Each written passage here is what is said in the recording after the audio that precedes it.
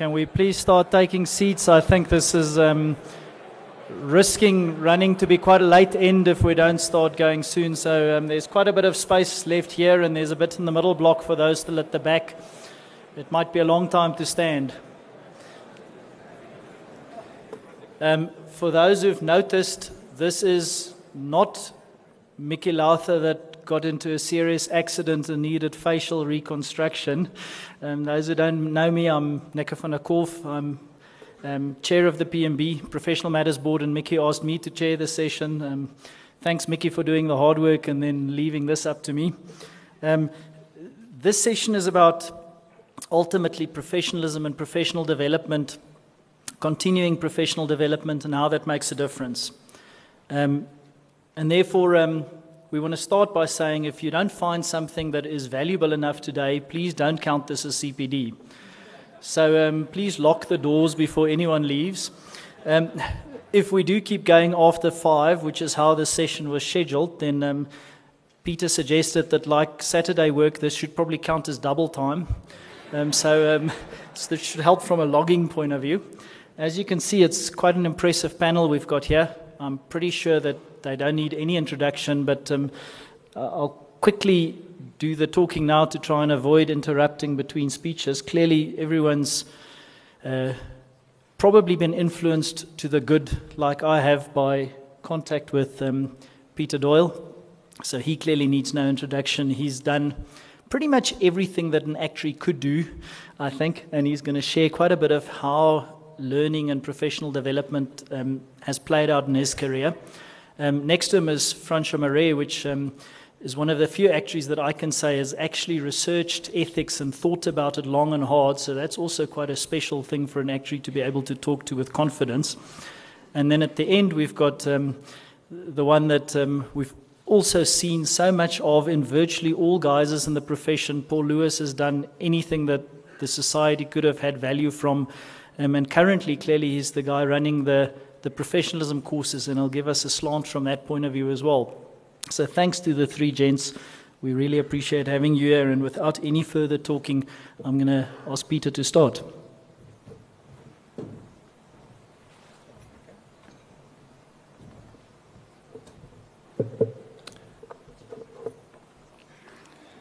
So good afternoon, ladies and gentlemen. It's a great pleasure to be here. I have got some slides that are coming up, hopefully shortly, but if I can first of all say that I'm going to be talking about my learning experiences. So I hope it's of interest to you, and I know we all learn in very different ways. And what I did do in trying to get to a learning experience was actually think through how I learned, which is quite a challenge. I think many of us learn without thinking about it. And so I had to sort of reconstruct in my mind how I learned about various topics and various situations throughout my life, and particularly as an actuary. So I know that could be quite a challenging thing for you to face. It was more challenging for me to present it, so I think we're on fairly equal terms here. That's fine. I'm an actuary, quite proud of it. I did some research on the top jobs and professions in the world, and this was the slide that came up. I'm not too sure why this particular slide attracted my attention. I just thought, yeah, that's right. So I think they all are professions. They all have people that need to learn throughout their lives, but this is the job that I chose, and I've enjoyed doing it.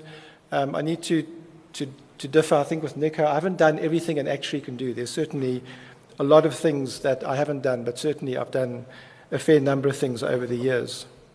Well, they say if you're doing a presentation, particularly to a big audience, it's quite important if you want to establish rapport, is you must tell people how you're feeling. So I thought I'd put up a slide to tell you how I'm feeling. So there's a number of ways to interpret this slide. I mean, the first is that 41% of you don't like speaking to a group. Maybe it means 41% of me doesn't like speaking to a group. Maybe it means that 41% of me was not planning to come today, but unfortunately I all came along. But then you need to also notice down at the bottom that I flew here at a great height. So if you add up all of those, about 92% of me is in fear at the moment. So we're not doing well. But I've got a couple of sub-points around this. The first is about data. We've heard quite a lot about data at this convention. And so I just want to tell you something about data, about that slide. I hope you've looked, can you read, the reference for this particular list of fears. It's on a website called publicspeaking.com. So I kind of wondered why they would put that on their website. But obviously they're trying to explain to people it's really important that you learn about public speaking. The other thing to notice is that the date of the survey is 1977, so it's probably out of date. And you probably have new fears, maybe fear of technology, maybe fear of war. There's a couple of things that might have emerged since 1977. So my subtext is around data that I've learned as actuaries. Obviously, data is immensely important, but I really think we should spend much more time trying to understand the data before we spend time modeling the data, and I'll talk about that a bit more.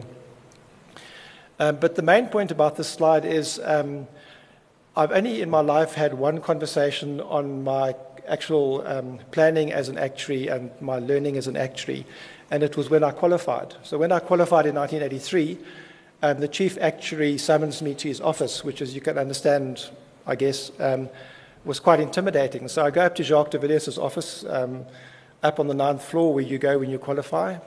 And so he said to me, well, what do you want to do? Which I was quite surprised about the question. I didn't know that was going to be the question. So I said to him, I'd like to do anything actuarial, but please, I never want to do any public speaking. That was my words to him. And he looked at me and he said, oh, you'll get over that. And that was the entire sum total of my learning session after I actually became an actuary. And perhaps I have got over some of that fear, but not all of it. So I've shared my feelings with you. The next thing is to share my thinking process with you. And to be really personal about it, this is a CAT scan of my brain under certain circumstances. So it is actually quite an interesting view of how we think and how we learn. And I quite like a number of the points that it shows you here. The first is that almost certainly all the learning that I've ever had has come from a question. I guess if you're not asking a question, you don't really learn, because you might hear information, and we all hear lots of information, and hopefully you might hear some things from us this afternoon. But you only really learn the information if you have a question that you're starting with. So almost at all times I've had a question in my mind. Almost at all times I've had a huge gap in my mind. In fact, that gap's a bit small. It's much bigger than that. Because there's always knowledge that you don't have. So that was the first point that I'd like to make about learning. The second point that I'd like to make, which is also really important, has been my experience, is that any new learning is integrated with your past learning. So it's like this jigsaw puzzle that, unfortunately, it's a never-finished jigsaw puzzle, but anyway, it does connect. And so as an actuary, that's the one helpful thing, is as you learn, you keep on thinking, well, I can't learn those skills, or that's new, or that's difficult. But the more you know, the more you can learn new things. I think Michelangelo was said to have made the statement at the age of 87. He said, I'm still learning. So I'm hoping that when I'm 87, I'll still be learning. The third thing that I'm told that we need to do in a session like this is talk about the theory. So this is my only theoretical slide. All the rest, again, will be quite personal. And the theory is that there is three either strands or pillars of being an actuary or professional, and they're technical, normative, and organizational. Now, I can assure you that when I actually qualified, I don't think this terminology existed. I can't remember if you knew about it, Francois. And certainly I only heard about it very recently, but if I think back, that certainly sums up the areas of our thinking processes as an actuary. And I've been involved in using this both working on the new code of conduct for the society, doing some work in the IAA level, and we've used this quite extensively. It comes out in the education syllabus, and they really are very powerful concepts in terms of how you think about being an actuary. And I'll talk about each one of them just briefly in turn. If you want to know more about the theory, there's lots of papers been written on it. Mickey Lowther and co. I've got a number, so if you go and look for Mickey's papers on it and follow that line of thinking, there's a lot of academic background behind this. It just didn't come out of nowhere. But it really is a really important way to think about how you learn as an actuary. So I'm going to be talking about those three areas just very briefly, and it'll touch on some of the things that I did as an actuary or am doing as an actuary. So the first is I became a valuations actuary. So pretty much in those days, your choice was life or pensions, so I chose life. That's how it goes. And I became a valuations actuary. First did a few kind of product valuations and then a life fund valuation, and I never got quite to a company valuation. I moved on before that. I quite like this slide and this image because it tells you a lot about a valuation. So you might not pick it up immediately, but the white part of that picture is actually ones and zeros at binary code. So, I mean, all valuation work today is done on a computer. So that's binary. It talks about the expanding funnel of doubt, although it's actually discounted, so it's a narrowing funnel of doubt, if you're with me. It goes around the corner. You can't see what's coming. But certainly, I thought valuations was a really good discipline to learn about how to understand the mathematics of insurance and many more things that came after that. But I just need to point out that when I'd studied life office practice, we had a net premium valuation, which was at 4%. It was at 4%. And we did a bonus reserve valuation. Since then, after that, we did a financial condition report. We did the financial soundness valuation. We did embedded values. Just now, we're working on SAM and on ORSA. So I've covered the whole of life office valuation for the last 30 years. But basically, all of those were new developments that have come along. So even though I studied life office valuation, it's changed dramatically since I first actually started.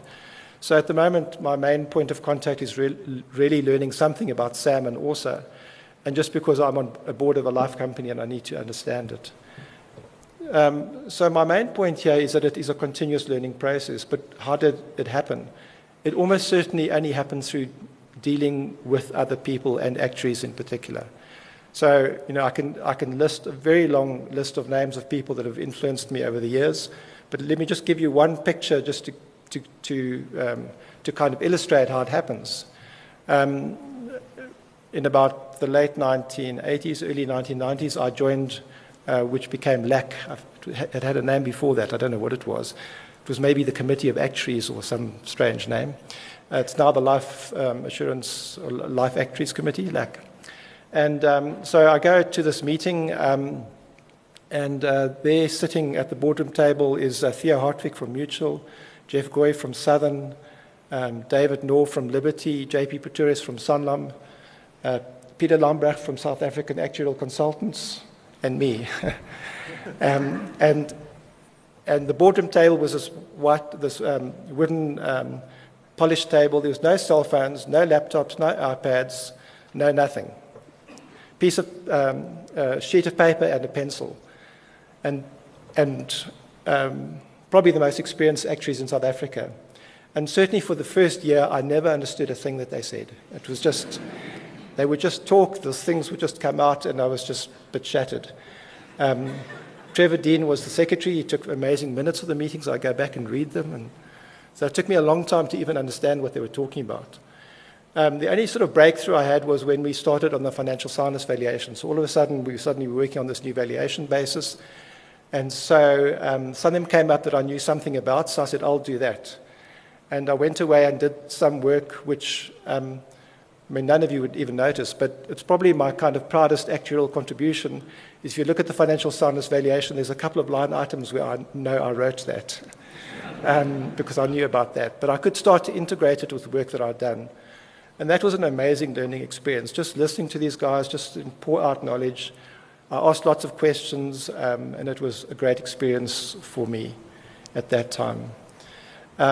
So I'm also just thinking about learning. The other key point of learning has been through books. I just read a lot. I guess most of you all do. I don't know if you all read books. So these are books. This is a book. That's a book. Some of you I know read Kindles. They aren't books. These are books. And the reason why I've got these 3 here as a matter of interest is that I'm obviously working on ORSA at the moment, or working with people working on ORSA. Imagine being a life actuary in 1910, doing an ORSA. You're the chief risk officer. In 5 years' time, there'll be the Great War. In 10 years' time, there'll be the Great Flu Epidemic. In 20 years' time, there'll be the Great Crash of 1929 and 1930. I doubt any author in 1910 even thought about that. They probably were talking about the risks of flying in these new things called aircraft, and various things that probably aren't even on the radar screen now.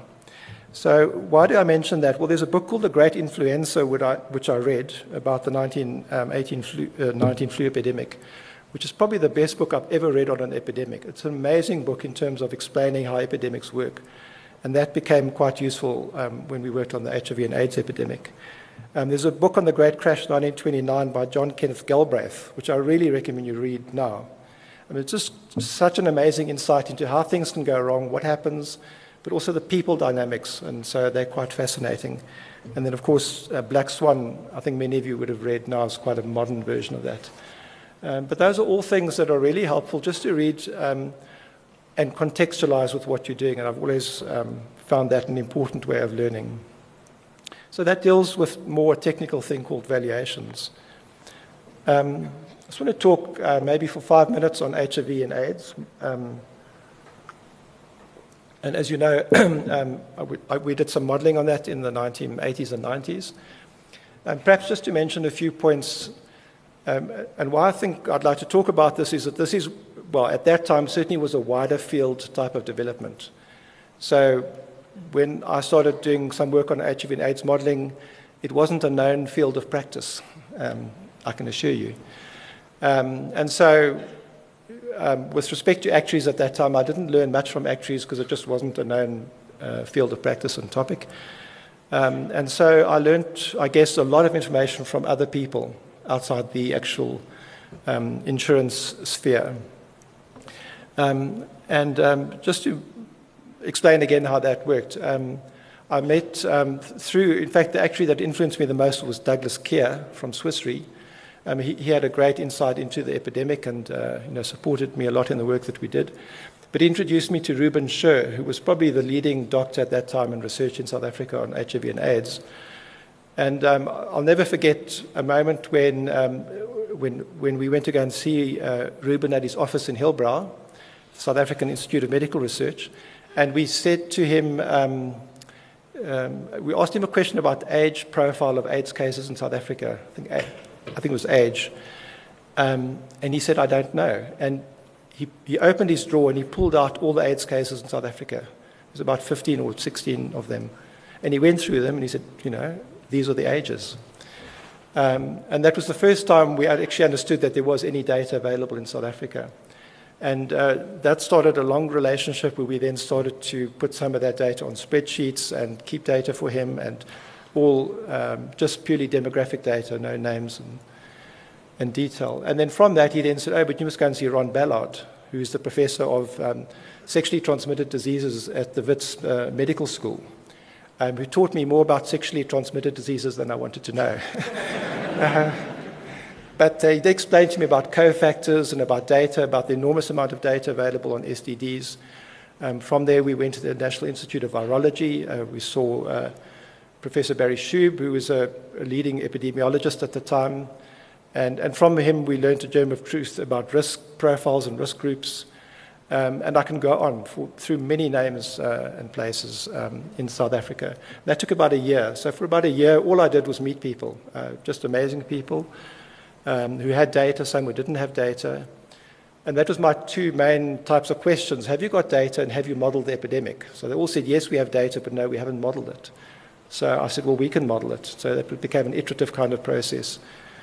The other big advantage that I had in those days, there was no internet. Big advantage. I had to go and see people. The second big advantage, I didn't have a laptop or a computer, so I couldn't model anything anyway. So my secretary had a laptop. So at night, Donald Miller and I used to write some programs, and we'd run it overnight on her laptop. She used it for typing, and at night we used it for AIDS modeling. But it took about 10 hours to run one scenario for 20 years. So 10 hours, you could work out the maths, we could run it overnight. And that's how we developed the AIDS modeling. But of course, what became iterative there, the more we did the modeling, the more data we got, the more people spoke to us, and that was an amazing learning experience. So that was how, I guess, how a new field actually works. I mean, you start small, you talk to people that know more than you, and you learn a lot. And that was a fantastic way to learn about that very, very difficult and complex issue. I won't go into the ethical side of it. There was, you're going to talk about ethics, Francois. I mean, it was just a complete minefield. The reason why we started modelling, as a matter of interest, I just want to mention this, is that the South African life insurance industry, when we heard about HIV and AIDS, I say we, said the only solution is exclusion clauses, and they put on a blanket exclusion clause on all life policies for HIV and AIDS. And our particular company said, well, we think that's unethical. So we said, well, if it's unethical, then you must price for it and reserve for it. If you're going to price for it and reserve for it, you must have a mortality basis. If you need a mortality basis, you must model it. So that's how we started the AIDS modelling. So that's just a diversion into ethics, where it can take you. So on the normative side, just very briefly, normative is basically ethics and communication. I didn't know which to talk about, but I knew Francois was talking about ethics. So I'm going to talk about communication. If I were to do one thing over again, I know that's a futile exercise, but I probably would have spent more effort on communication skills, because I think actuaries are by and large ethical, actuaries are by and large technical, and actuaries are by and large bad communicators, including myself. And as I said, I never wanted to speak in front of a crowd. I'm glad you're not a crowd. You're a group of fellow actuaries. But, it struck me again this morning. I attended one of the sessions this morning where somebody was talking about how you communicate complex choices to people. And I think that's the one thing we haven't done well at. And I include myself, and not all of you. I'm sure some of you do it really well. But by and large, we don't do well in terms of communicating what we know in a way that the other person understands it. So if you look at this slide, I mean, there's you talking, they talking, you've got concepts, they've got concepts, there's different language, there's different timelines. And when I talk to actuaries, I notice that we can slip in and out of timelines very easily. We talk about a number now, you talk about a discounted value, you talk about a future value, you talk about a probable value, and we can have this great conversation and we understand each other. But if you're talking to somebody who's not an actuary, it's not their fault, it's our fault. They don't understand many of the concepts that we're using. Just conceptually, we're just not able to put it across. And I would think that's a very fruitful area to spend more time as actuaries to learning how to communicate what we know and what we do, so that it's of benefit to our stakeholders. So that's the one area that I think we could improve a lot on. So I'm nearly done. So the organizational side is pretty obvious. I qualified as a fellow member of the Faculty of Actuaries. By one subject, it would have been the Institute, because I wrote both exams simultaneously, and I ran out of subjects at the faculty first. I had one left at the Institute, which was general insurance, but I chose not to go that route because they'd introduced this thing called an experience requirement. And I thought, I'll be darned. I've been writing all these exams. I'm not going to wait another year to become an actuary. So, which is quite weird, really, because I think it's such an important part of your life is your experience. But there it is. So the Actual Society of South Africa has been a great place to meet other people, to share ideas. It's been a great learning experience. Just the one thing that I will say about it is my experience has been, and I'd really encourage you to become involved, but my experience has really been being involved means doing things. It doesn't mean being on a committee. So my earlier description was I was on the LAC committee for a year, and I never learned a thing because I didn't understand what was going on. I only started to understand when I started doing something. And then you start getting into some sort of mechanism where there's a feedback loop and a learning loop. And the same is happening now. I'm involved in the IAA, the International Actuarial Association, which is, again, a completely different and new ballpark, a new learning experience. But it certainly creates a lot of substance to the work that we do as actuaries, that we have an organizational component to what we do. And don't underestimate it. It is really important.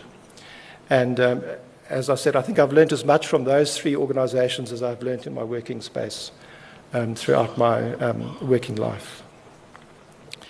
So where does that get me to? Just a very simple example of how I think. And you might not think like this, which is fine.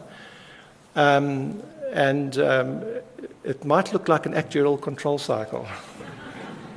It wasn't meant to be, but that's just how it came out. So basically, I've done lots of different things. And just the way that my mind works, I always say, well, what's next? And it just happens to be what's next. So I've never had this long-term plan. People have said to me, what's your long-term plan, or what was your long-term plan? I never had a long-term plan. I had a next plan. So what's next? Do I know anything about it? Must I learn anything about it?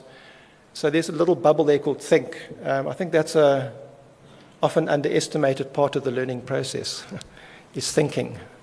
So just think about what you know, what you don't know, maybe how you should tackle it, etc. And then there's a very iterative process, which I experienced, was ask, read, as I told you, and learn and listen. So, I mean, that's a kind of an iterative, it's not a simple cycle that you see here. It just goes kind of back and forth. Then you do the work, then you pass it on. And the big advantage of passing it on, that's when you learn the most. So by passing it on, you literally mean you're telling other people about it, or you're literally passing on the work.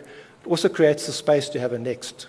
If you don't pass it on, there's no next. So that's fairly self-explanatory. So, Mickey, that's my contribution to the academic literature of learning cycles. And it's not patented at all. So my simple question to you is, what are you planning to learn next? Thank you very much, Nico.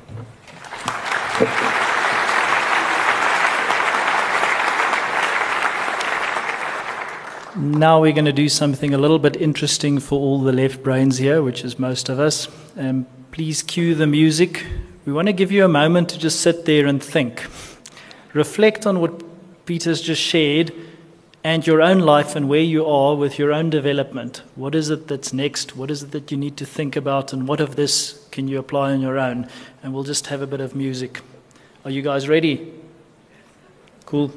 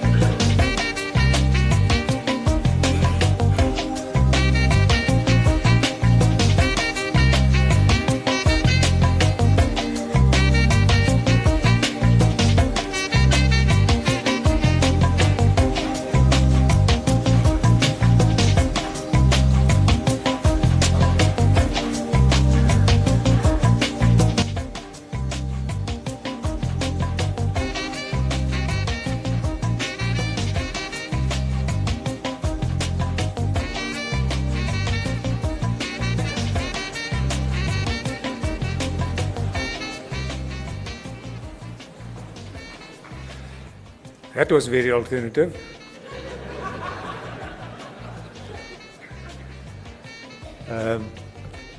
I must just tell you that Peter Doyle spoke without any notes. So imagine how good that would have been if he actually did some communication training earlier in his life. I need some notes. Well, just by you can't use the app, maybe you can just wave your cell phones in the air. Just by a show of hands, how many of you actually read my paper? So it's paper on ethics, so you shouldn't be lying. Okay. And how many of you actually believe that we as actuaries should be doing something more about ethics? Again, show of cell phones. Wow, okay. Seems to me my work here is done. Reminded of the shortest, most effective speech by Dr. Masters, the sex expert, who was asked to give a brief speech, and he stood up and he said, "Ladies and gentlemen, it gives me great pleasure." And then he sat down again.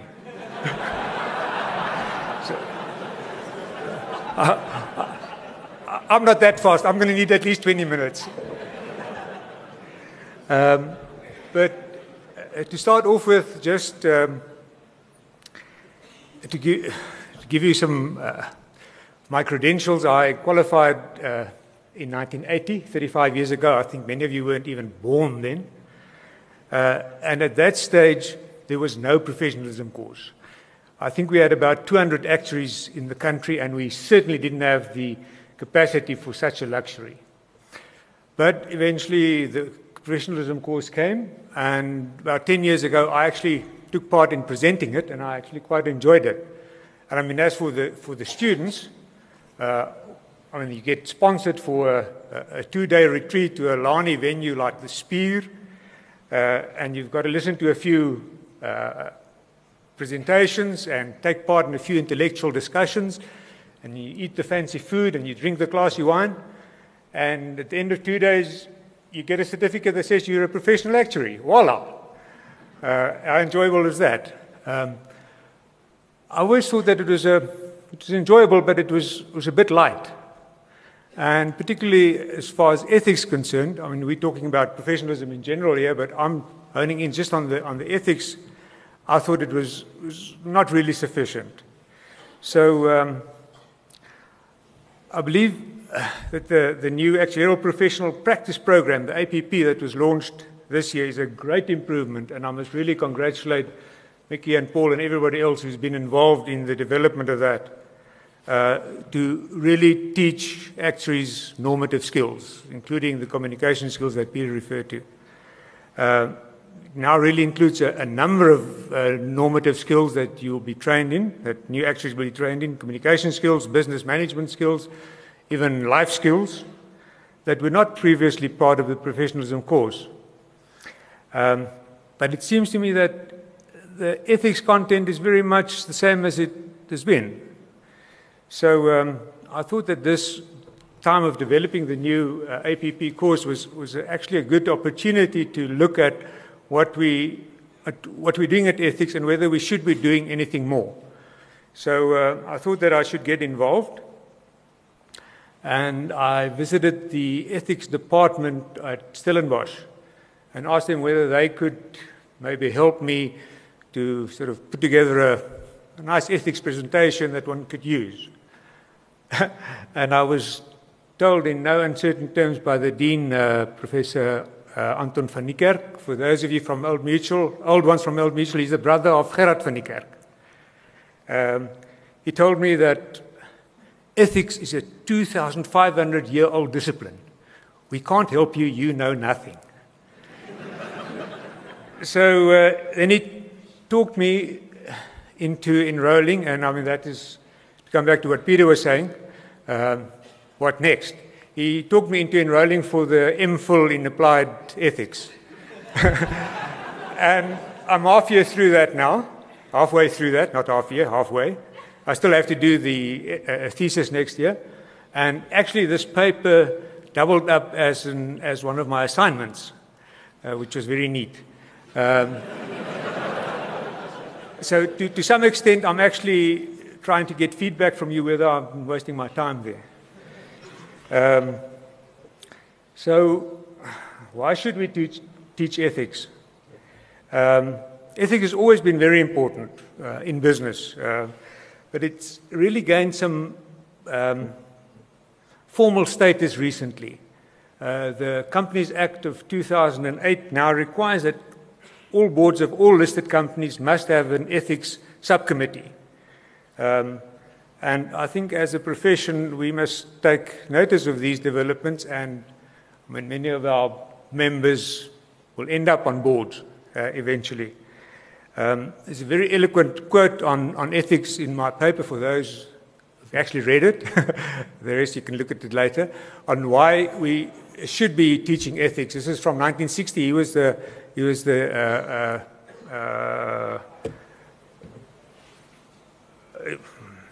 rector of Harvard University, or president of Harvard University.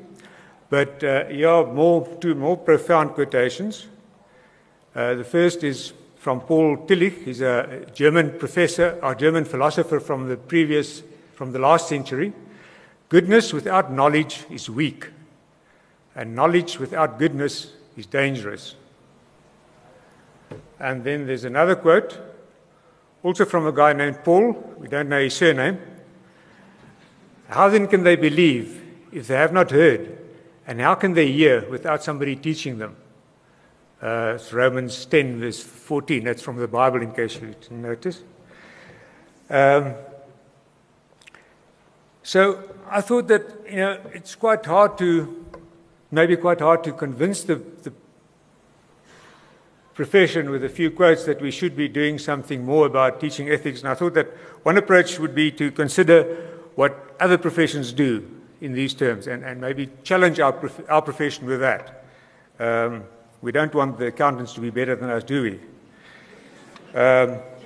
So my research is not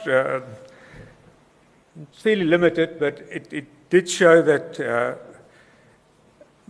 the professions that I actually looked at all do more about teaching ethics than we do. The doctors are by far the most proactive, and they've been teaching ethics for many years. And this is under the strong proactive guidance by the Health Professional Council of South Africa. They've established medical ethics and bioethics centers at most of the big universities, at the medical schools. They've got dedicated professors teaching only ethics, and they draw in all of the other professors to come and assist in the ethics. They've written dedicated handbooks. They've really been at it. At the Stellenbosch University, they have an introductory course in the second and in the third year, and then in the fifth year, they have a 3-week block, a 3-week dedicated module. So they spend more than 80 hours in total on actually teaching ethics formally. The accountants, they're the most prescriptive by far. They've got a big, thick manual to tell the universities exactly what they require.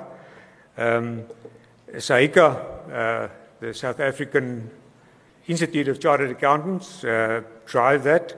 They've got a detailed, what they call a competency framework, that prescribes the curriculum in detail for a compulsory seminar or semester course in business ethics. And the course covers all the normative ethical theories. It covers all the business ethics issues on the macro level, on the business level, on the management level, and then it goes into a number of ethical issues, specifically accounting ethical issues. Also, handbooks available for that, and that course covers about 40 hours. The engineers are less prescriptive, they're more easygoing. They define a number of educational outcomes in general, and in one of those out of one of the 10 outcomes, ethics, the word ethics sort of appears there. So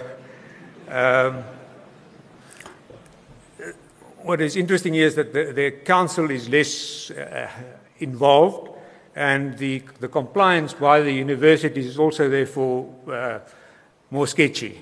The UCT don't seem to be doing anything. They say that the students can take an elective in ethics if they want to, but they don't require anything. Stellenbosch University have ethics included as part of the course, and they spend about 20 hours on that. So it's from 80 to 40 to 20 hours.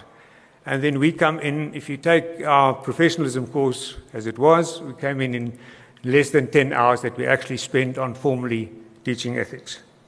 The lawyers, they don't teach ethics. They don't teach ethics at all in the LLB course. But then if you want to join the bar, become a bar member, you've got to, what they call, take pupillage with an advocate. That's a euphemism for slave labor. You don't get paid. They say, at least you don't have to pay us for that. You get it for free. You work for them for a year, and then they take you through the ropes, and then they really teach you all their rules and ethics. So they take direct control of it. They don't leave it to the universities. Missed that one. Covered that one. Okay, so what can we learn from the other professions? I think that we can learn, or we should learn, that the governing bodies are seriously involved. And the more that the governing bodies are involved, the better the outcome is. I don't think ASA has any requirements for ethics to be included in the university courses, at least. The doctors and the accountants and the engineers, when they delegate all their training to universities, so they also delegate all the ethics training that there should be to the universities. The lawyers take that in-house and they do that part themselves.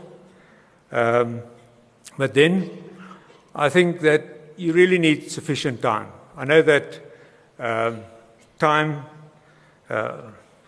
quantity of time is not necessarily a guarantee of quality, but I think it's fair to say that enough time is, if it's not a sufficient condition, at least it's a necessary condition if you want to achieve anything.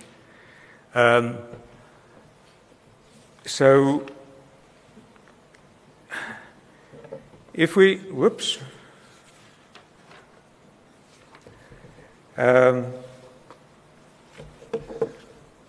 There we are. Mislaid one of my notes. So if we just briefly look at ethics, I mean, I know a little more now than I knew then, but we normally, I mean, science is the study of what is. Ethics is a study of what ought to be. It's the question of what is good and bad, what is right and wrong.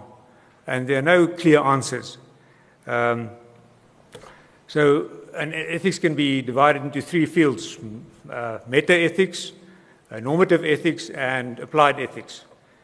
Meta-ethics, in meta-ethics, the question is, what is the meaning of good?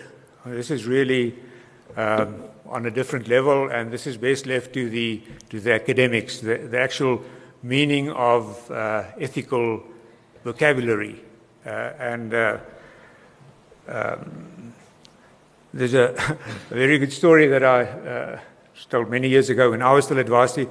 There was a visiting professor who went around to different universities, and he came to UCT first, and he said, "Good morning, class." And the intellectual class, they immediately questioned him, "What do you actually mean by the word good?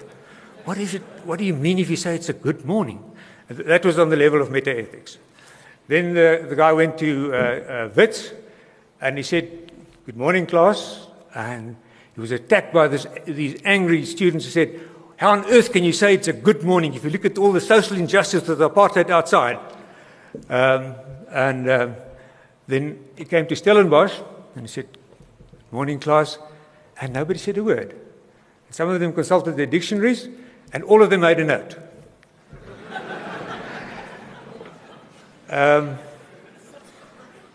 If you come to normative ethics, the question there is, how do we decide what is good, what actions are good? Having this come to terms of what the word means, how would you now decide what is good? Now, if you're a religious person or a Christian like I am, it's fairly easy. We believe that God tells us what is good, and we just have to listen. But ethics is not only limited to religion, so each person must find his own framework to decide what is good and what is bad. So this is where normative ethics come into being. And you basically get three types of normative ethics theories. In any act you can get three aspects. It's the act itself, it's the consequences of the act, and it's the agent committing the act. And then you get theories focusing on each of these aspects. The rule-based theories, the fancy word for that is deontology. Look at the act itself. The act is intrinsically good or bad. And all religious ethical theories are basically rule-based. If you listen to Immanuel Kant with his, heavy word, the categorical imperative, he will tell you, he argues that lying is always wrong. Even if you're lying to the Gestapo about the Jews in your cellar, you must never lie. Then if you come to the second class, utilitarian theory, they tend to focus on the consequences of the act. If the consequences are good, then the act is good. So the end justifies the mean. That means that what you do should make the world a better place. It should have good consequences. It should make people happier. So you should really lie to your wife about your affair, because the alternative will really not improve their general happiness. And then if you come to virtue ethics, where those of you who have read anything about Anthony Asher, we'll get to that a bit later. Virtue ethics look at the agent actually performing the act, and says that acts must show the virtues, the four cardinal virtues of wisdom and temperance and justice and courage. Your acts must show virtue, irrespective of the outcome. So you should rather not have an affair than you don't have to lie about it. And then we get to applied ethics. This is where business ethics and bioethics come in. In a specific situation, no matter what your ethical framework is, you must now decide in a specific situation what is the right thing to do here. This is really much of what. So we will look at normative ethics and applied ethics if we want to develop anything here for our profession. Then, can I just have some more?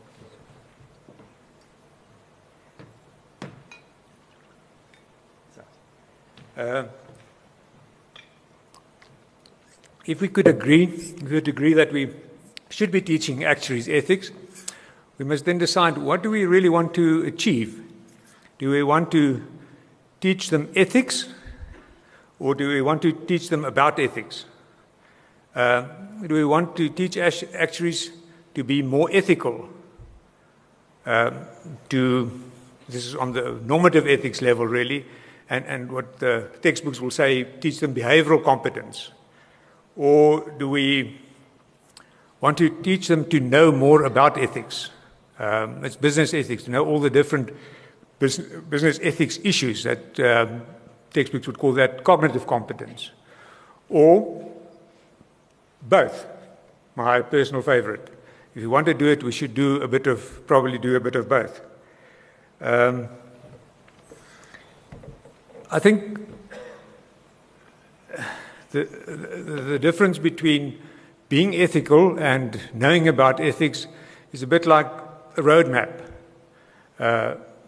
Having a roadmap. Being ethical is like having a sense of direction. But if you don't have a roadmap, you can still get lost fairly easily. Having a knowledge of ethics is like having that roadmap. But if you don't have a sense of direction, you won't be able to really follow the roadmap. So you actually need both. You need to be ethical, and you need to have a knowledge of ethical issues. So I really think we should be doing both. I think, agree with Peter again, I think most of us have been brought up with a fairly strong moral, ethical background.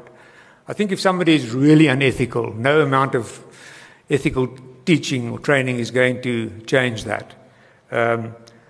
But if you have strong values, then to know more about ethics as an actuary, to know more about the normative ethics theories, to be exposed to case studies to develop your ethical thinking, and then actually to get insight into some of the serious ethical issues in business is really can be very valuable for actuaries to have.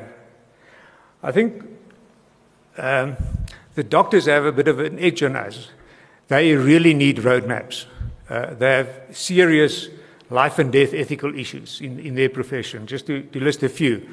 I mean, termination of pregnancy, euthanasia, genetic testing, stem cell research, cloning. I mean, the list just goes on and on.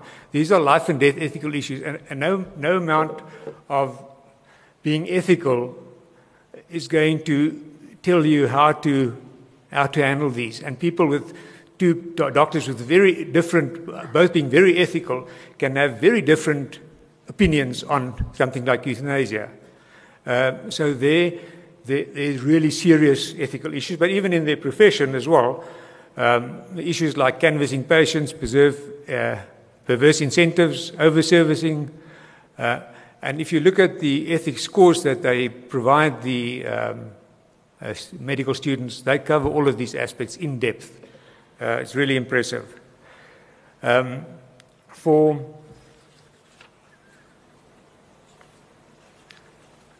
For the actuarial profession, I don't think the ethical issues here is so seriously life and death issues. If we look at the curriculum that the accountants use, if we want to teach ethics, we could really learn a lot from the accountants and basically almost copy their business ethics curriculum. Just cut out the accounting bit at the end. But there are still the business ethic issues on the macroeconomic level, things like wealth and poverty. We all just accept that the free market is the right approach. Competition will ensure that everything goes right. And if you really study business ethics, you will start questioning some of these assumptions that we just accept without thinking about that. On a business level, we'll discuss things like the moral agency of a corporation. Does a corporation actually have a conscience? Can you hold a corporation morally responsible for its actions? I know you can keep it legally responsible, but can you keep it morally responsible? The debate on shareholder versus stakeholder interest. Are we here to, as corporations, are we here to make shareholders rich, or are we here to improve society, to make society better? If you look at the American way, they still seriously or quite largely on the Milton Friedman, the business of business is business, and it's to maximize profits. Whereas Europe is much more towards the stakeholder theory, where a company exists for all its stakeholders, of which one happens to be the shareholders. Corporate social responsibility, the question of, do the management actually have a right to spend shareholder money on charity? And they actually have a right to decide that. And then issues like, on a management level, whistleblowing, employment equity, and then something which I've been reading on the almost obscene levels of executive remuneration that we start seeing in businesses that was not, unfortunately, there when I was there a number of years ago.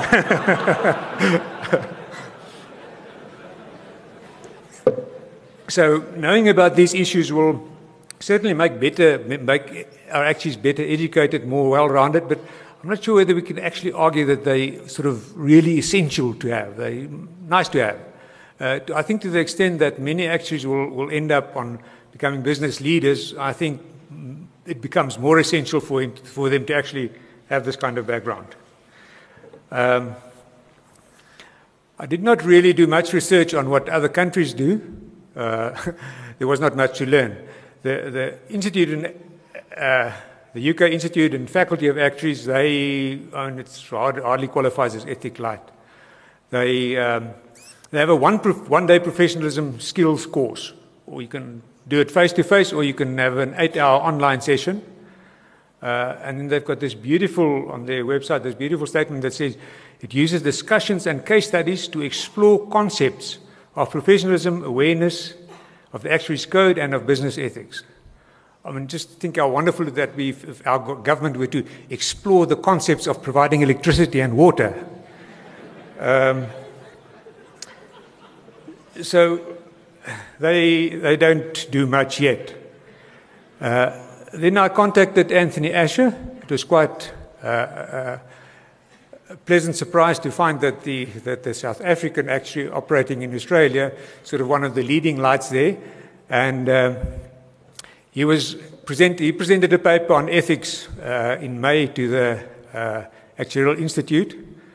The Australians have a bit of a problem. They actually call it the Institute of Actuaries in Australia, but that is IAA, and that is the same acronym as the International Actuarial Institute. So then they changed it to AI, the Actuarial Institute. But in my world of dog breeding, AI is artificial insemination. So that really didn't work for me. But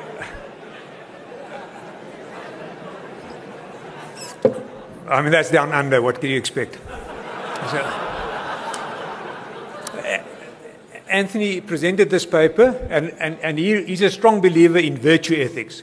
He believes to teach behavioral competence. He wants to make actuaries, young actuaries, more ethical. He wants to develop the moral basis that they have, that they probably hopefully came in with from home, and then he wants to develop that. And he's actually a strong believer in that. And he wrote a book. He's just published the book, Working Ethically in Finance. And he's got a set of case studies that goes with the book. And he's been introducing this at the University of New South Wales. I think that's it, where he teaches. But I asked him, how did it go at the convention? And he said, no, ethics is only part of CPD there. So maybe it's still work in progress, but he still seems to be a lone voice in the wilderness. So to come to the end of it, I think if we want to say, all right, we shouldn't be doing anything more, what we're doing is enough. Let's look at possible reasons that we can say for what we're doing is enough. And I think we must also make sure that we don't have excuses masquerading as reasons. There's a difference between a reason and an excuse. I have an headache is never a reason. You just came home from golf too late that night. So if something is important to you, you will find a way. And if it's not important to you, you'll find an excuse.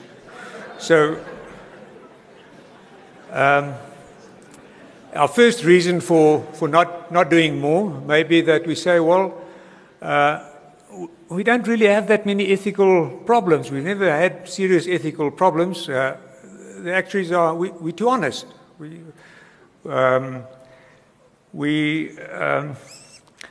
I don't think that will fly. I believe that we've recently had an incident with 20 or so young actuarial students who made the terrible mistake of actually cheating on an online exam. And they really need guidance not to do that kind of stupid thing again. So then we can say, well, we actuaries are actually very clever. You can't teach us much. You know, we're too clever. I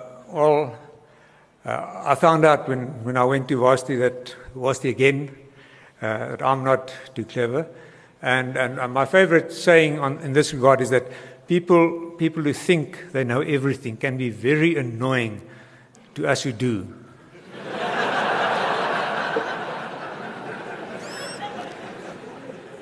then we can say, well, actually our job is too easy. We don't have all these ethical issues like the doctors. I mean, they really need it. But our job is fairly easy. We're okay. We don't have so many ethical issues to deal with. And to some extent it may be true, but I mean, there are really very many ethical issues in our job. And the one that I plan to write my thesis on next year, when I get round to it, is discrimination in underwriting. I mean, for 100 Rand a month, the life insurance industry offers 40,000 Rand funeral cover to an unskilled labourer, or R1 million of life cover to a professional female.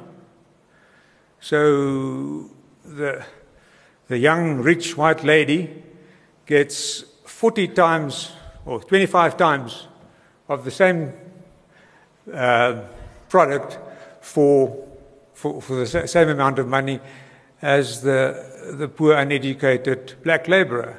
And we can statistically justify it, but I mean, how can we actually ethically justify it?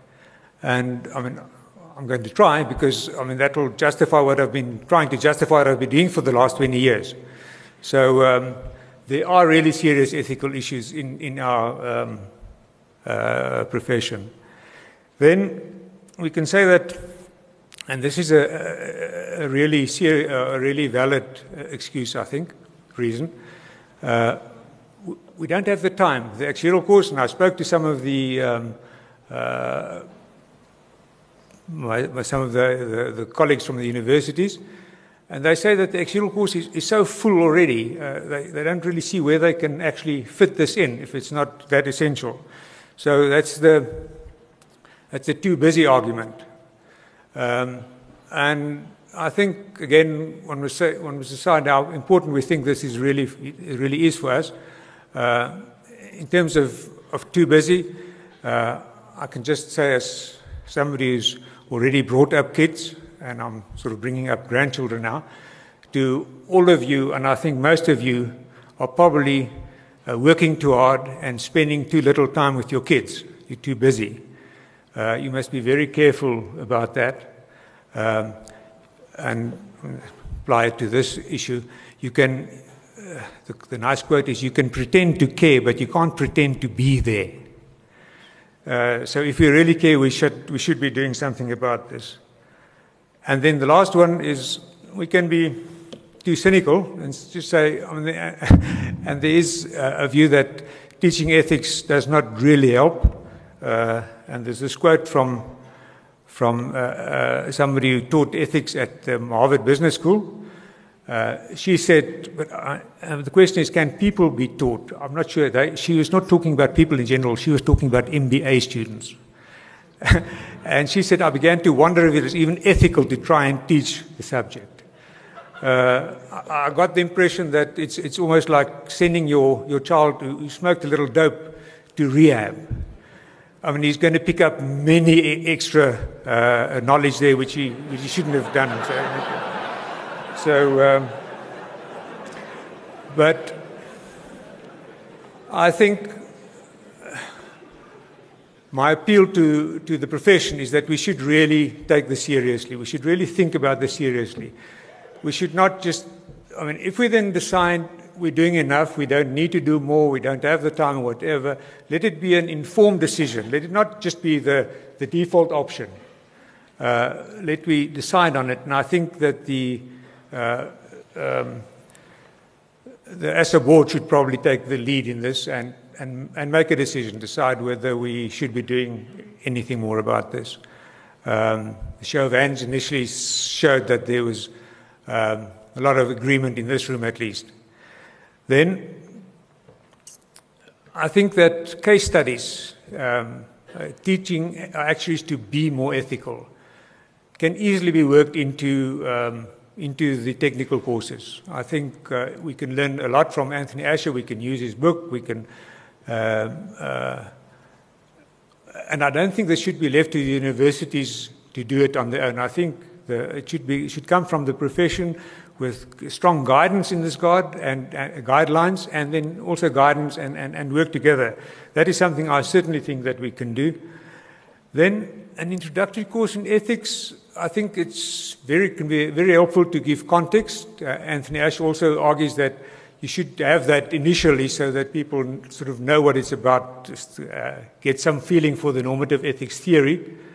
The accountants have their doubts about the value of that. They think it's the first and second year students are not susceptible to it. Maybe the actuaries are cleverer, I don't know. But then I do think that we should seriously consider a structured course in business ethics. And we can either do it if the universities can find the time, include it in the honours course or the fourth year.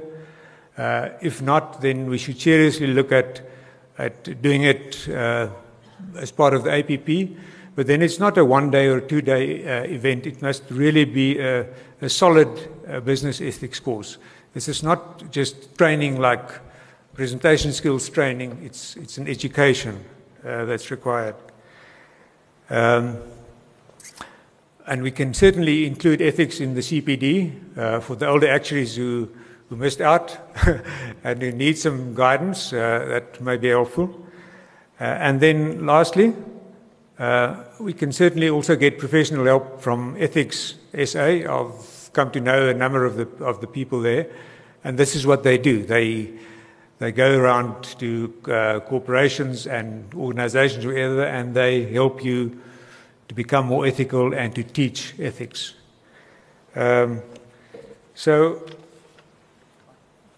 Okay, thank you.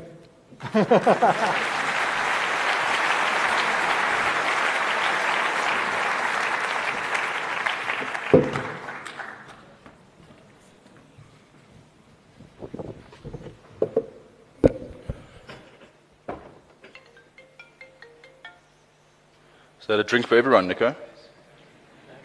Not. Okay, I appreciate that I'm all that's standing between you and free food and drinks at the venue, where you will get the opportunity to look at 1,000 of your colleagues in their little black numbers.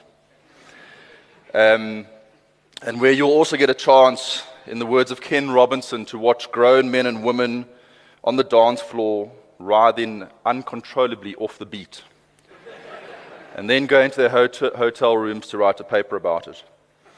So I have even less slides than Peter, but those of you who know me well know that words are very important to me, and in particular the precise meaning of words. So I've got no slides, but I do have a speech. So I can manage your expectations. My speech is 3,612 words long. It will take 22 minutes and 38 seconds. That means we'll be slightly over time, so if you need to leave now, now is your time.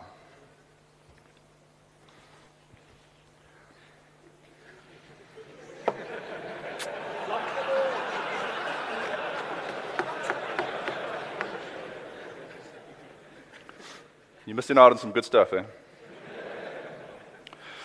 So for the last 5 years, in March and October, I find myself standing in the conference room of a Stellenbosch wine farm or a Sandton hotel, looking out at 20 to 24 bright, young, and expectant actuaries.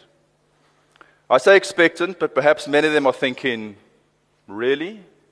2 days on professionalism? You see, the Actuarial Society of South Africa, that is you, have placed into these hands, and the 6 hands of my co-coordinators, and the 10 hands of our special guest presenters, the job and the responsibility of turning these individuals into professionals. And it is rather intimidating to be standing in front of you as the face of ASSA professionalism, and I certainly don't want any of you to think that I'm looking down on you, although that is literally what I'm doing right now. To put you at ease, I've experienced something that I hope most of you have not, which is the dreaded email from ASSA saying, Paul, your CPD is well overdue. The opinions given in the speech are my own, but I will try to connect them to what I know is going on in ASSA and globally through the professionalism course and my involvement in the new normative skills process and in the IAA. I appreciate that the session will help you to get those elusive professionalism CPD points, but I'm hoping that in addition to CPD, you will find my story interesting, informative, and amusing. And who knows, maybe together we can start to solve the world's problems. In the 23 minutes I've been given today, I would like to cover three things. Firstly, I would like to give a very brief overview of how the professionalism course is currently run and a couple of interesting findings from it. Secondly, I would like to meander off-piste for 10 minutes on integrity, leadership, obliquity, midlife crises, and the meaning of life. And thirdly, I would like to end off with a hypothesis that perhaps our view of professionalism, and our profession could be profoundly expanded. 1. There are approximately 100 new qualifiers each year who have to attend a residential course held over 2 days and 1 night.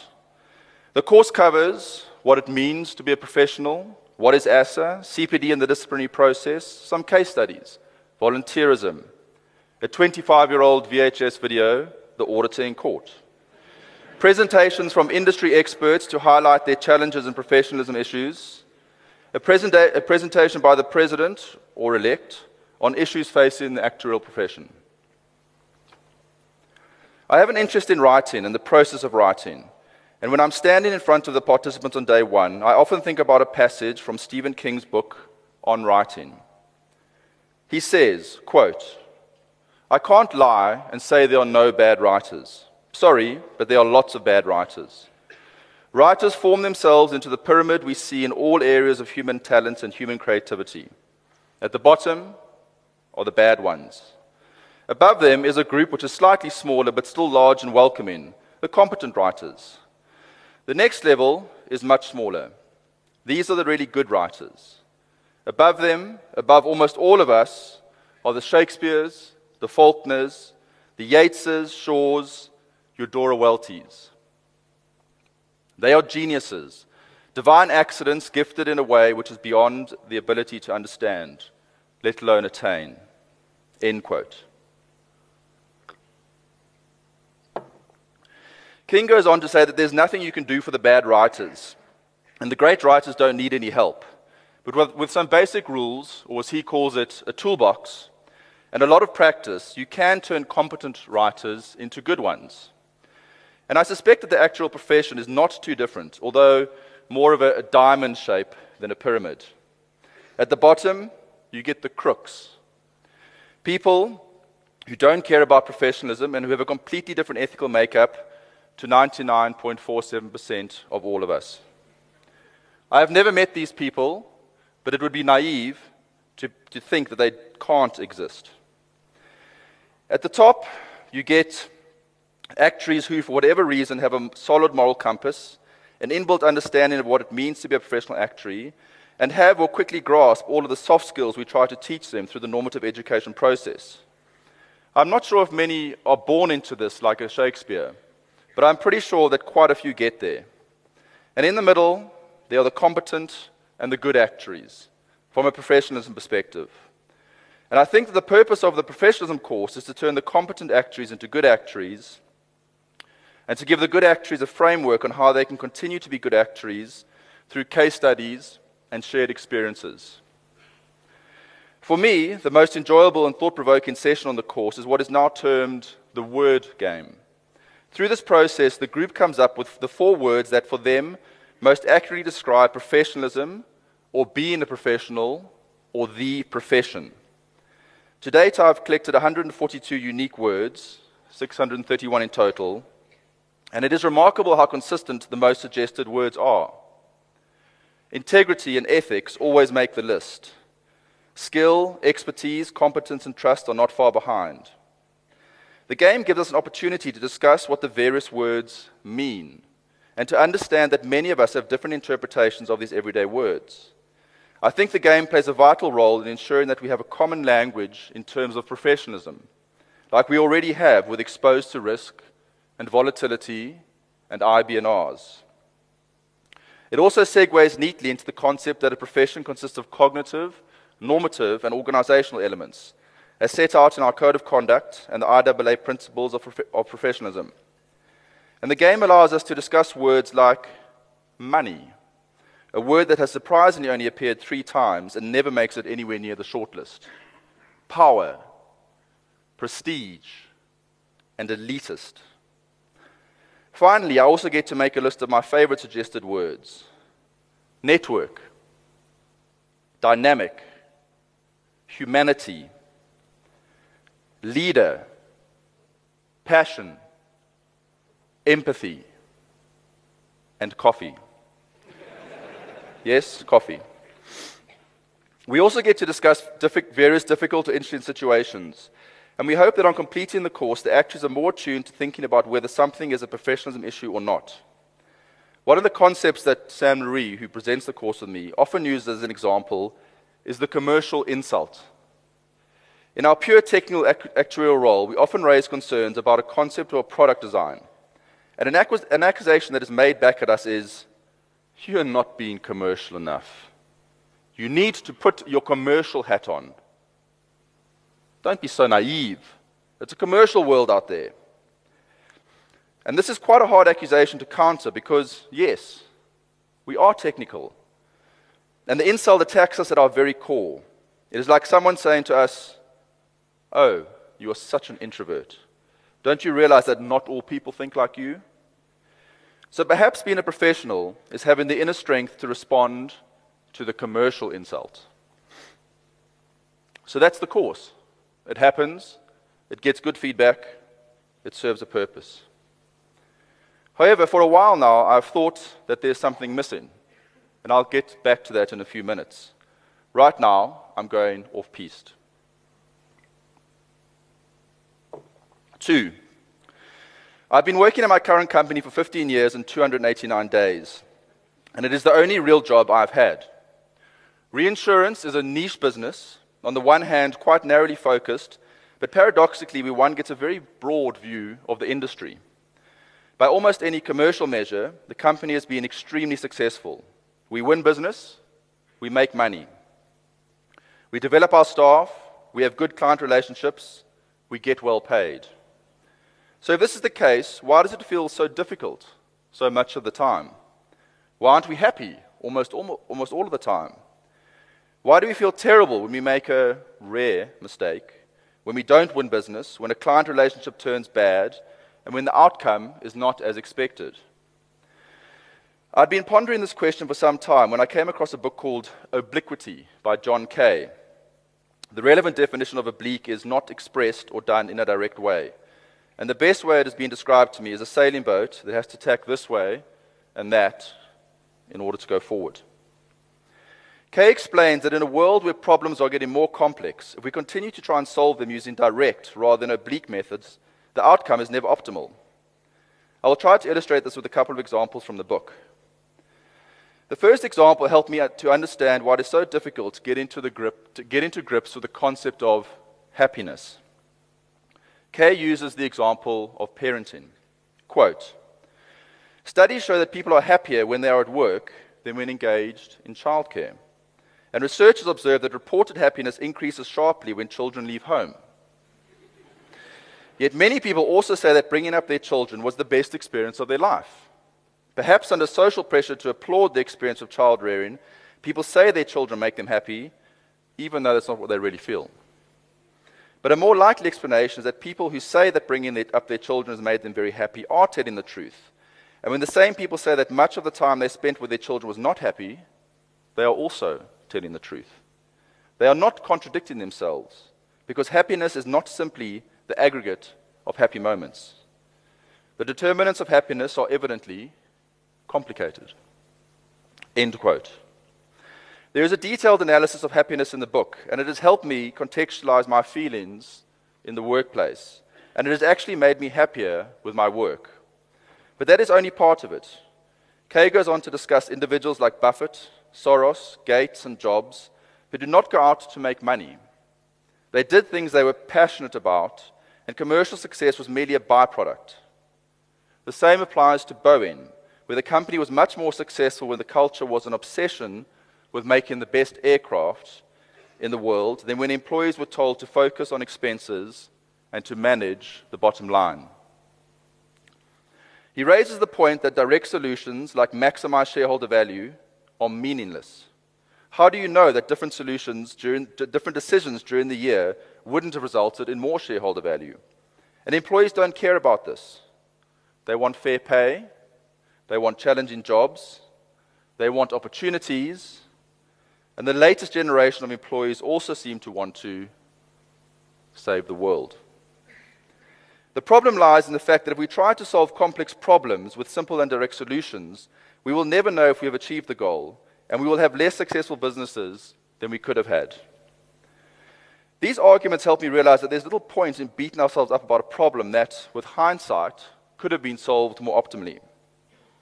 The solution was not knowable in the beginning, and as long as you approach a problem with integrity and passion, and with a desire to get the best outcome possible, what does it help to dwell on what you now realize were better solutions? This does not mean that we should not learn from our mistakes and apply our learnings going forward. We absolutely should. But don't be unhappy about what has gone before. I'm standing here as an actuary, not as a business person. But this concept of obliquity leads back to my earlier point about something being missing from the professionalism course. And I think that Kay has helped me with this on 2 counts. The first is that he has made me realize that you need a framework to be able to understand complex problems. And conflicts of interest and balancing stakeholder interests are very complex problems. On the professionalism course, we have never taught the actuaries what ethics are. And I'm not sure that we can or should, as surely we are too late for that. But what we can teach them is the process and techniques of how to tackle ethical problems, many of which, I suspect, are oblique. And if that is the case, is it correct that ASSA relies so heavily on someone like me for the content and presentation of the course? I never studied philosophy, psychology, or business ethics. Secondly, Kay has helped me to understand why it is obvious that it is easy to teach concepts of what is ASSA, CPD, and the disciplinary process. The reason is because these are concepts that can be solved by direct solutions. ASSA is made up of council, which acts like a board. Under council, there are member committees and scientific committees, etc., etc., etc.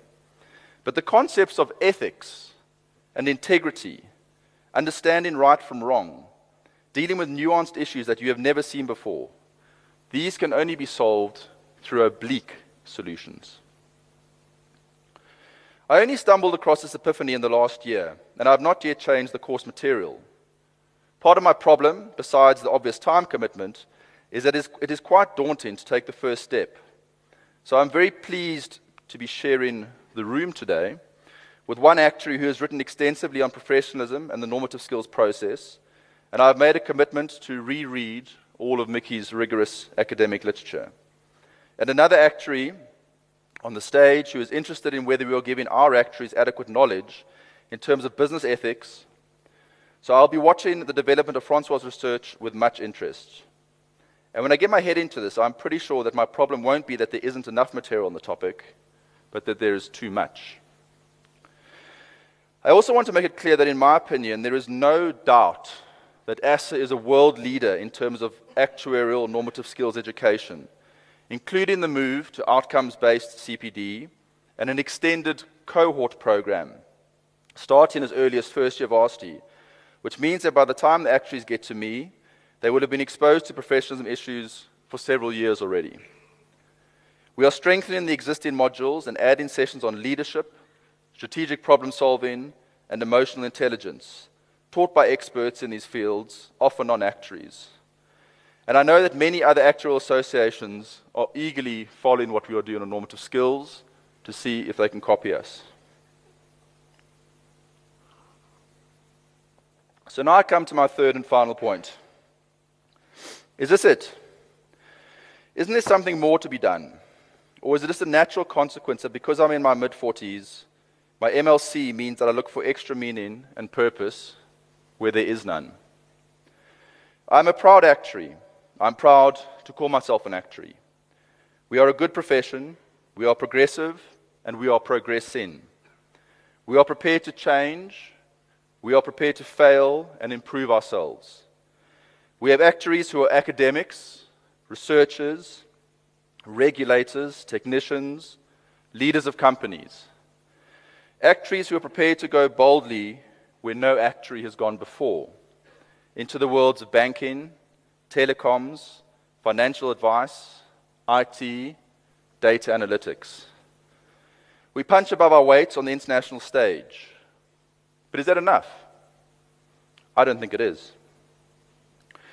In his article, The Caring Leader, What Followers Expect of Their Leaders and Why, Johannes Gabriel has the following to say, quote, in reflecting on the ethical standing of leadership, a useful starting point is to contrast leadership and management. The manager treats ends as given, as outside his scope. His concern is with effectiveness in transforming raw materials into a finished product. Managers represent a profession uniquely in tune with our times, a profession that has attained considerable legitimacy on the back of technique alone, claiming the immunity of those exclusively concerned with means and maintaining a stubborn indifference to the question of morality, politics, and ends. Leaders, however, are different. We expect our leaders to lead the way, to show moral courage, and to embody and articulate values beyond that of efficiency. We expect leaders to talk to us, to address our concerns, and to listen to us. Sometimes we expect our leaders to see clearly, possess a certain conviction and resoluteness, represented by that overused and abused word, vision. We also expect our leaders to have moral courage, in other words, to be prepared to stand up for what they believe against opposition and ridicule. We expect our leaders to care, not just in an impersonal manner about a project or about the bottom line, but for the organization and its people, indeed for each and every follower. In these regards, we expect our leaders to care not as professionals, but as leaders. End quote. As actuaries, we have outstanding technical skills. We are machines that have been built to solve problems, and we do it well. Sometimes I think we forget just how privileged we are. But it is because of this that my head feels like exploding when I think about the countless hours we actuaries spend, because we want to or have to, on issues like Solvency II. What an immense waste of intellectual capital. As a client said to me recently, if we develop products that people want, price them correctly, add a reasonable profit margin, and monitor and manage the risk appropriately, what on earth do we need a multi-million rand regulatory industry to check that we comply?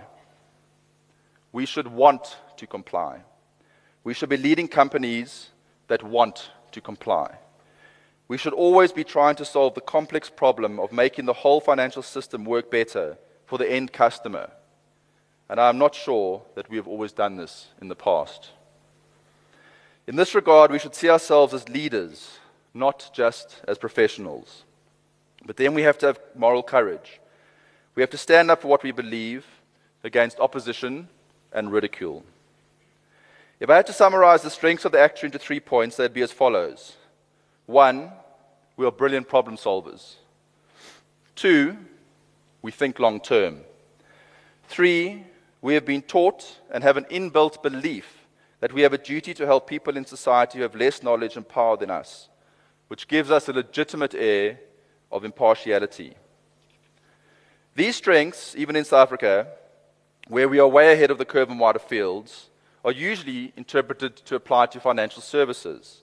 And the public interest we serve is usually interpreted as the policyholder. Why is this? A successful society is about solving problems. It is about thinking for the long term and delaying gratification. It is about helping people who have less knowledge and power. So why shouldn't we apply our skills to solving the problems in education and energy and governance and child and women abuse and corruption and crime? I mentioned earlier that one of the insults that is often thrown at us is that we are not commercial enough. The words may be correct, but the implication is wrong.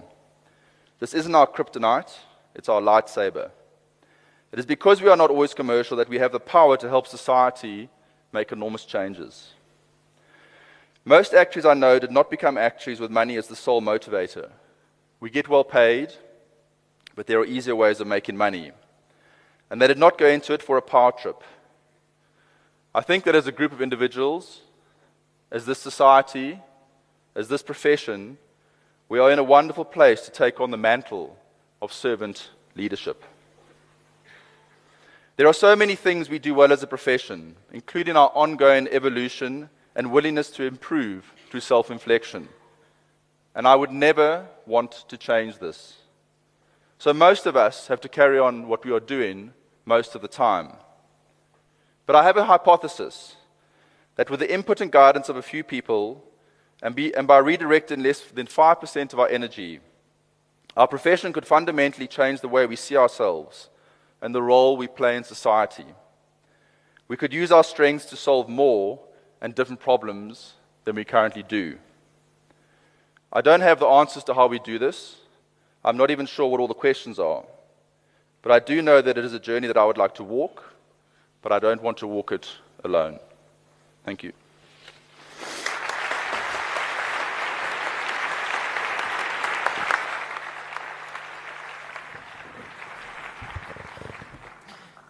Clearly the joke about double time, we're making it come true now.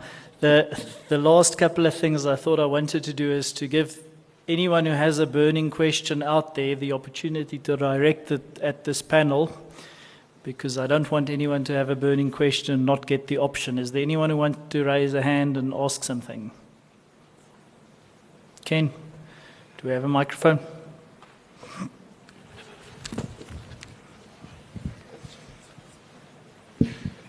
We spoke a lot about teaching ethics. It might not be possible to make an unethical person ethical. Should the focus not perhaps be on identifying unethical behavior and the consequences for unethical behavior? And perhaps for Mr. Murray, you put up the number of hours that the various professions are teaching ethics. Did you investigate the consequences of unethical behavior between the professions?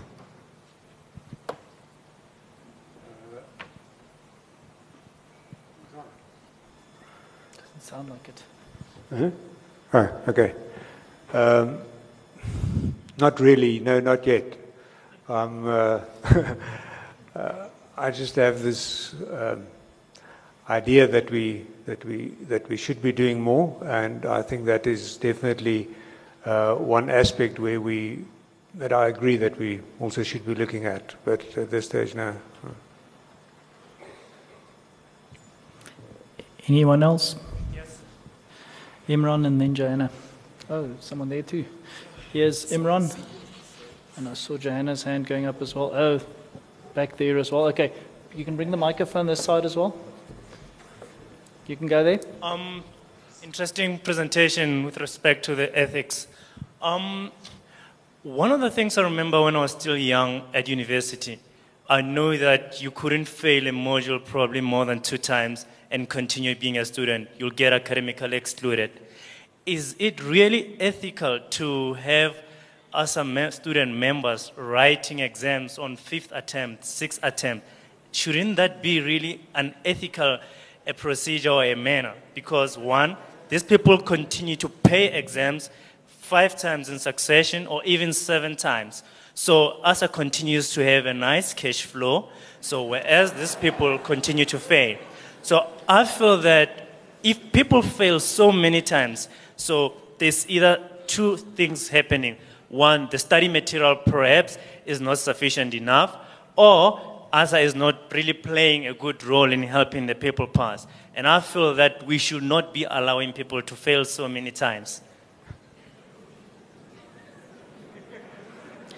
That sounded like a statement rather than a question. I think it might be a good idea to pick it up with the chair of the Education Committee.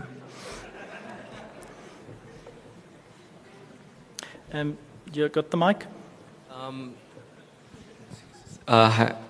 Okay, this is also directed at Francois, not so much a question as a statement also. I just want to say thank you for giving the talk. I'm also glad you brought up the ethics thing.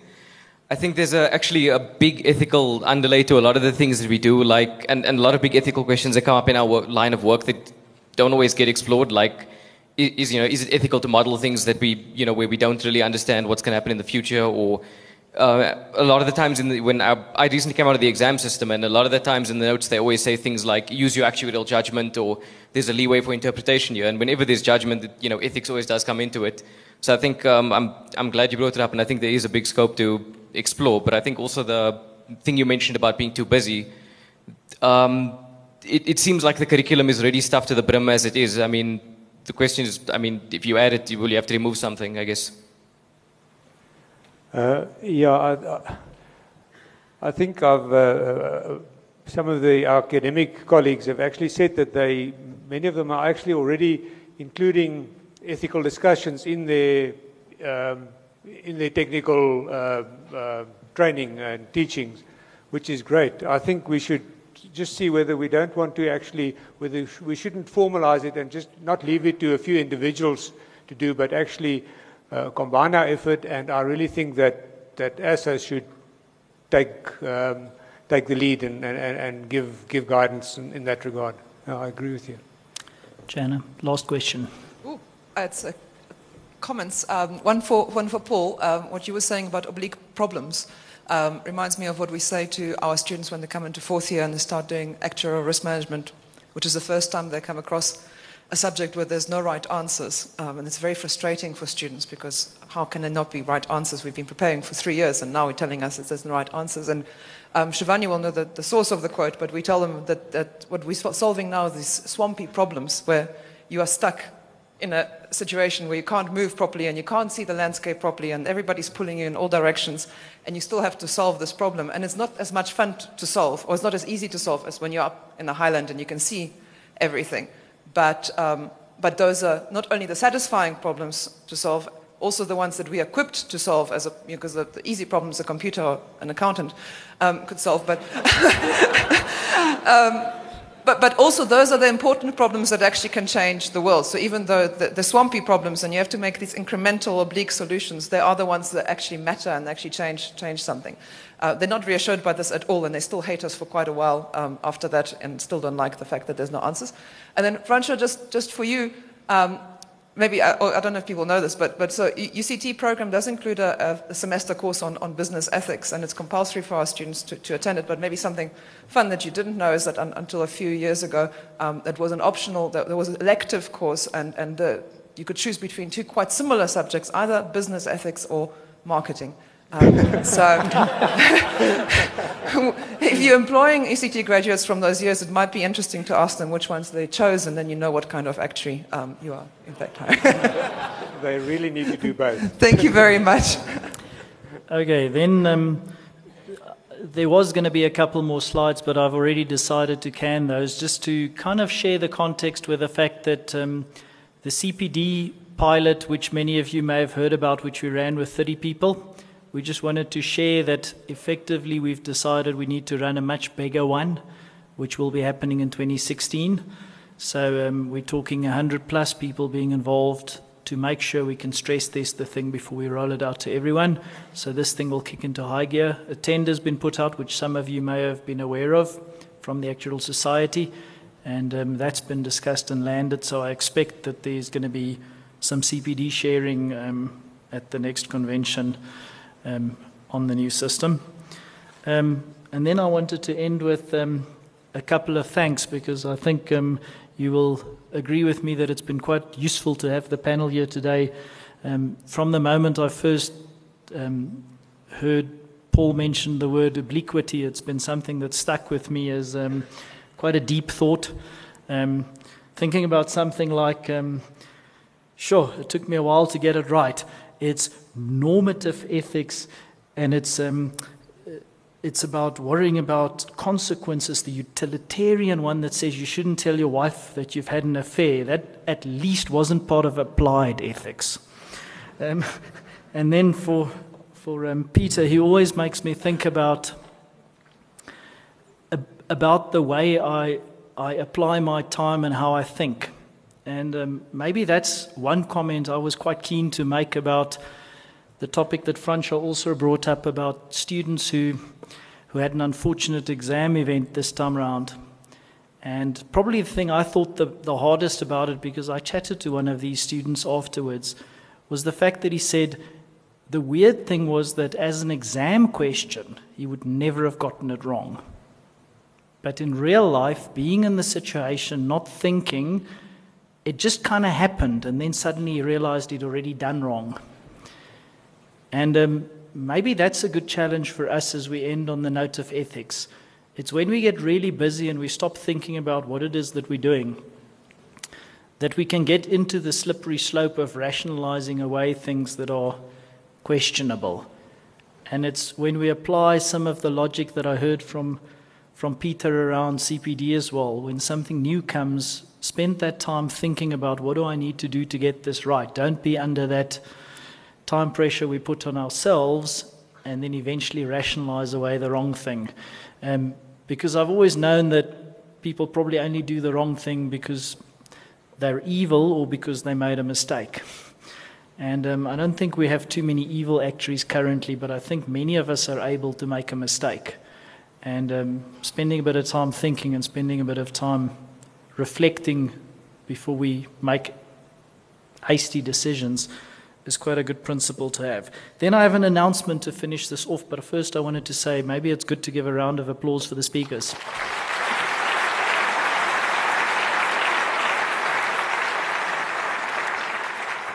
So most of you might know this, but let me quickly read it as it stands. The convention cocktail is taking place this evening at the venue Melrose Arch. Attendance required an additional ticket purchase. If you did book, you'll find your ticket in your name tag pouch. Please be sure to take your ticket with you in order to be admitted this evening. Unfortunately, it's sold out. There are no more tickets available. Coaches leave from outside the Sandton Convention Centre between 6:30 and 6:45. You'll find the coaches on the ground floor outside the convention registration area in front of Exhibition Hall 1. The last coach will depart from the venue Melrose Arch at 11 p.m. So if you go beyond that, you're walking.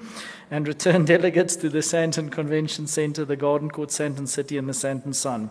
If you'd like to take your own car, so that's Plan B, which will cut on the alcohol intake, the complimentary parking available at the venue is there for you, and a map can be found on the convention app. Please enjoy yourselves. Don't drink and drive. Note we have an earlier start tomorrow morning at 8 a.m. and a headache will not be an excuse.